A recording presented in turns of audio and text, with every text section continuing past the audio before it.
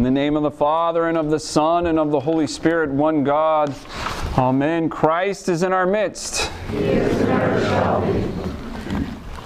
It's that time of year again, where the snow is here and the cars are in the ditch. Perhaps your car has already been in the ditch. If not, might be this winter. If you've lived in Alaska for any length of time, you've had that experience. Everybody has that experience where they're stuck somehow, some way, in their driveway, on the side of the road. You hit that patch of ice. You aren't even going fast. I swear, officer, I wasn't speeding. You end up on the side of the road. You can't get out. On Thursday, when school was canceled, I had an appointment to go and do confession, and I really needed to go and confess, so I kept the appointment. I was out, I was driving, and not even 5 minutes down the road, of course, there's a car in the ditch, the headlights are on, the driver's in the driver's seat. So I'm wearing my cassock. I stop right in the middle of the road, turn on my hazard lights, and I get out. The guy gets out of the car, and he's in deep on Wasilla Fishhook. And my first question is, "Are you okay? Are you okay?" He's like, "Yeah, I'm all right. I'm not hurt." And then I look. I said, "I'm driving a Suburban, and I don't think I can get you out. I think you need something bigger. Like, I'm really sorry. I just don't think I can help you." He said, "It's okay. It's okay. My brother's coming. He's got a much bigger truck than you have, and he'll take care of me. But, thank you very much for stopping. I appreciate it." And I told this joke. I said, "Well, like you see, like I'm a pastor. I'm a priest. And this Sunday I'm preaching about the Good Samaritan. I actually felt contractually obligated to stop." He laughed. He said, "Well, I appreciate you stopping anyway." And I made it to confession on time. I wasn't even late. I made it on time. I didn't even have to rush. But it would have been worth being late to be there. So, I was thinking about that phrase that I use. I'm contractually obligated, right? It's true. It's actually true of all of us. If we call ourselves Christians, aren't we contractually obligated as followers of Christ to stop and help people who need help? Amen. Right? Like, at the very least, even if you don't have the vehicle who can get somebody out of the ditch, shouldn't we stop and make sure that they're okay? Or on the off chance that their cell phone's not working, try to help them call for a tow truck? Like, this happens all the time. And it's not just, the homily is not just about getting cars out of the ditch, right? This is about so many other things. Like, we have another storm coming tomorrow, right? 6 to 12 inches. Right? Why don't we keep our eyes open for those people who need a little extra help shoveling their driveway or their walkway? Right? If you're under the age of, say, 30 and your back feels good, like, this could be a really, really important ministry wherever you are. Just last night I was talking to somebody who said, I don't know how I'm going to do all of this. And I said, I think you need to find some kids in your neighborhood who want a little extra cash and have a shovel. But we need to, as Christians, we need to be willing, as we talked about last week, we need to be willing to give of ourselves, right? There's the giver's glow that comes from giving, from volunteering, and from giving our money. And there's the giver's glow that comes from doing good works. But we have to be willing to stop. We have to be willing to interrupt our very important lives and say, I'm going to give you my time. We have to be willing to actually engage. And sometimes that's what scares us the most. What if I engage with this person and I can't fix their problem? Well, you can at least love them. You can at least pray for them. You can at least offer compassion.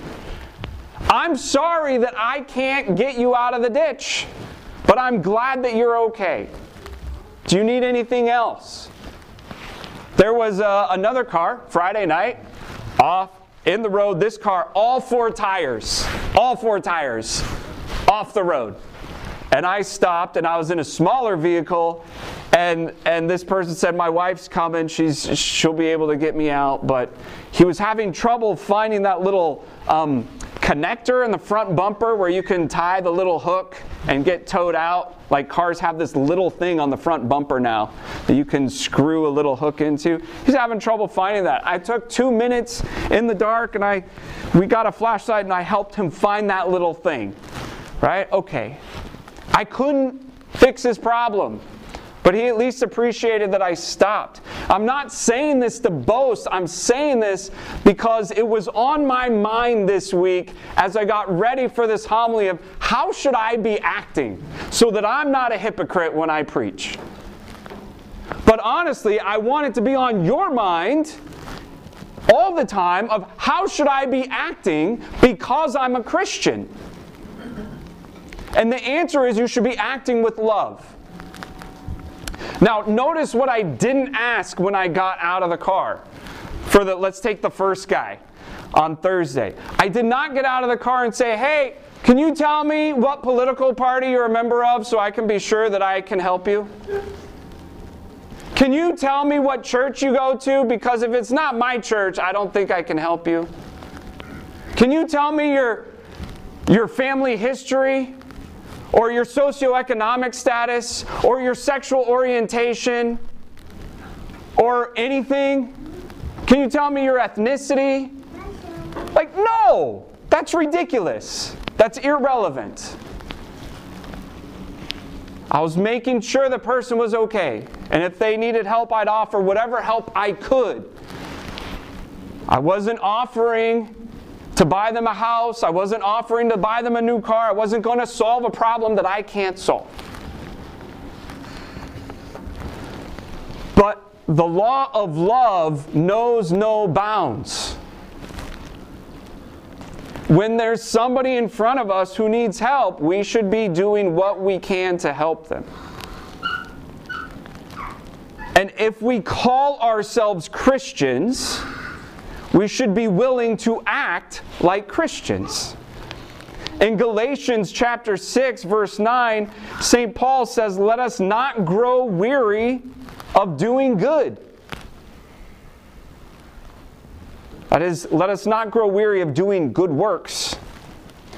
Wisdom of Sirach chapter 14, he says, do not let a day go by without doing something good, and do not let any of your desire for doing good escape you. Do not let a day go by without doing good. And 2 verses later, he says, give and receive and deprive yourself, because in Hades there is nowhere to seek luxury. Give and deprive yourself, because in Hades there is nowhere to seek luxury. And of course, James 2:18, James chapter 2 verse 18, one of my favorite verses in the Bible. You show me your faith without your works, and I will show you my faith by my works. We're probably never going to see that guy that I met on Thursday on the road on Wasilla Fishhook. I'm probably never going to see him again. But God willing, if he sees somebody in a cassock, he'll be like, hey, there was a man in a dress who helped me once. He was at least trying. Those people aren't so bad. You always represent someone else to somebody else. You always represent your family, your church, your employer, and especially your God. You wear that cross on your neck, it carries with it great responsibility. St. Nikolai of Zicha says about this parable of the Good Samaritan, no one will be saved simply by knowing God's will. Salvation lies in doing it. Those who know much and do little will be more fiercely condemned than those who know a little and do that little. Therefore, the Lord says to the lawyer, do this and thou shalt live. Do this. Do what? Love the Lord thy God with all thy heart, with all thy soul, with all thy mind, with all thy strength. Love thy neighbor as thyself. The lawyer quoted this to Christ. The Lord told him what the two greatest commandments were, because Christ asked him. And what's really amazing is those commandments are not even in the same book of the Bible. The lawyer quoted the first one from Deuteronomy and the second one from Leviticus. And he put them together. He knew enough to know that the whole law hangs on this. And then he tried to justify himself because he probably hadn't been doing that. Lord, who is my neighbor? Oh, you should have quit while you were ahead, man. But the Lord says, do this and you will live. The Lord gives him the parable of the Good Samaritan. If you take the parable of the Good Samaritan, you take the parable of the prodigal son, you've got the fullness of the gospel. And Luke offers us so many good parables. Last week, the rich man and Lazarus. In a couple weeks, the heavenly banquet. Like, it's so rich. But like, you can't, I don't know how you can walk away from hearing these things and not want to go and do likewise. How do you not want to be like the Samaritan? And what's interesting, in John 8:48, Jesus is arguing with the Jews, with the Pharisees. They say, you are a Samaritan, you have a demon. They used a racial slur against Christ, calling him a Samaritan. And in this parable, very obviously, God identifies himself with the Samaritan who comes to save the person beaten and bruised among the robbers. The person who is beaten and bruised on the road to Jericho is humanity, and the Good Samaritan is Christ, coming not from Samaria, but from Maria, from the Theotokos. That's in a prayer that I read once. The Lord is the Good Samaritan, and he identifies himself with the least and the lowly of the people. The Jews hated the Samaritans. If they interacted with them, they would be unclean. They were half-breeds. And yet, it is the Samaritan who's the hero of this story. Why? And again, notice, the priest is too busy. The Levite, who's kind of like a deacon, it comes up and says, I can't do it. If they had touched that man, they would have been unclean. They were too busy. They were too important in their own eyes to offer help. The Samaritan comes up and doesn't interrogate. He just starts loving. He carried out the law. Those of us who know the law ought to be careful.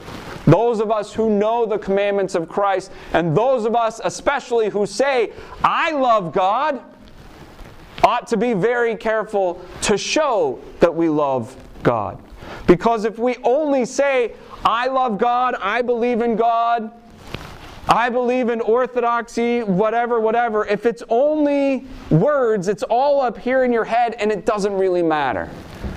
But when your faith and your love for God is deep in your bones and is existential and permeates your whole being, it will flow to everyone around you. I hope that I don't stop to help somebody only when I have a homily coming about it. That should not be what I do. Oh, this will make for a good story on Sunday. Shame on me if that's the case. That should become my life. I see somebody in need, I will try to help them if I'm able.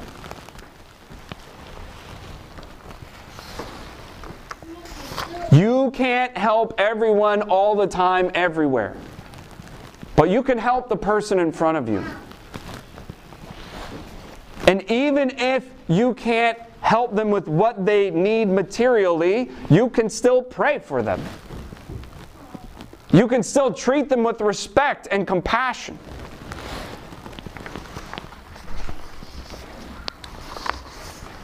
And you can still offer them to the Lord.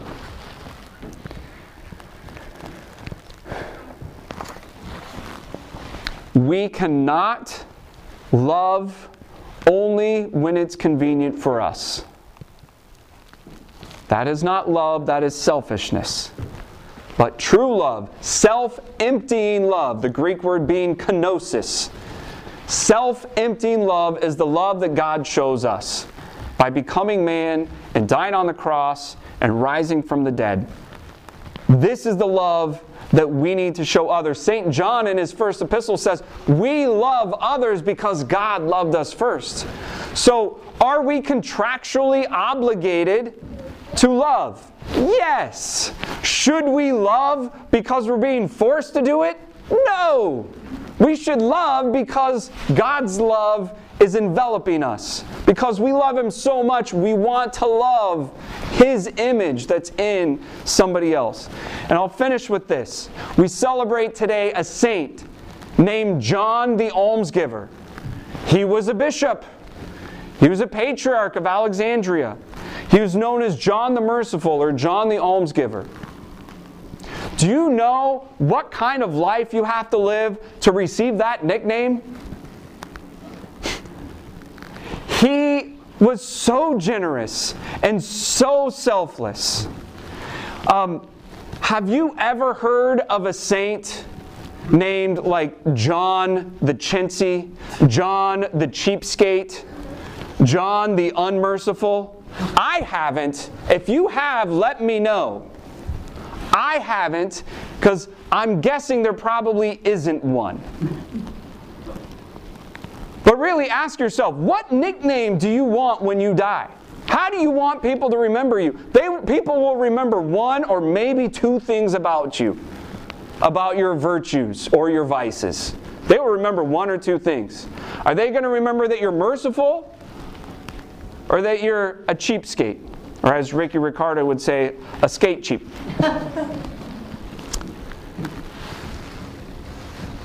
John the Merciful gave away so many things that they gave him this nickname. And I hope that he will pray for us that we can go and do likewise. That we can take our Christian love from a point of obligation to a point of opportunity. John the Merciful once stopped on the way to liturgy and heard the story of a woman who was a widow, who was poor and destitute. He met her on the street. He stopped, and his entourage is getting impatient, saying, "We have to go to services. You can hear her story later." And he said, "If I don't listen to her, how can I expect God to listen to me?" And you can say the same thing about generosity. If I'm not generous to those that God puts in front of me, how can I expect God to be generous to me? As our Lord says in the Beatitudes, "Blessed are the merciful, for they shall obtain mercy." What does that mean for the unmerciful? God help us if He thinks that we are unmerciful. But if we dare ask Him for His mercy, we need to be merciful to others. We always need to give people the benefit of the doubt. We always need to understand that we can't understand the full context of their situation and their problem. But we will be tested on our faithfulness to Christ and our willingness to do what we can. So brothers and sisters, let us not simply, merely be contractually obligated as we carry the name of Christian out into the world. Let us not do good works merely out of contractual obligation, but let us do good works out of a deep longing for and love of God. Let us carry out the command to love the Lord our God with all of our heart, all of our soul, all of our mind, and all of our strength, and love our neighbor more than ourselves, so that We can follow the Lord's advice to this lawyer. Go and do likewise. Do this, and you will live. Do this, and you will live. Let us not waver. Let us not be afraid. And let us trust that God will be merciful to us as we are merciful to others. To Christ our God, the Good Samaritan and the Savior of our souls, be glory, honor, and worship together with the Father and the Holy Spirit, now and ever and unto ages of ages. Amen. Christ is in our midst. He is and ever shall be.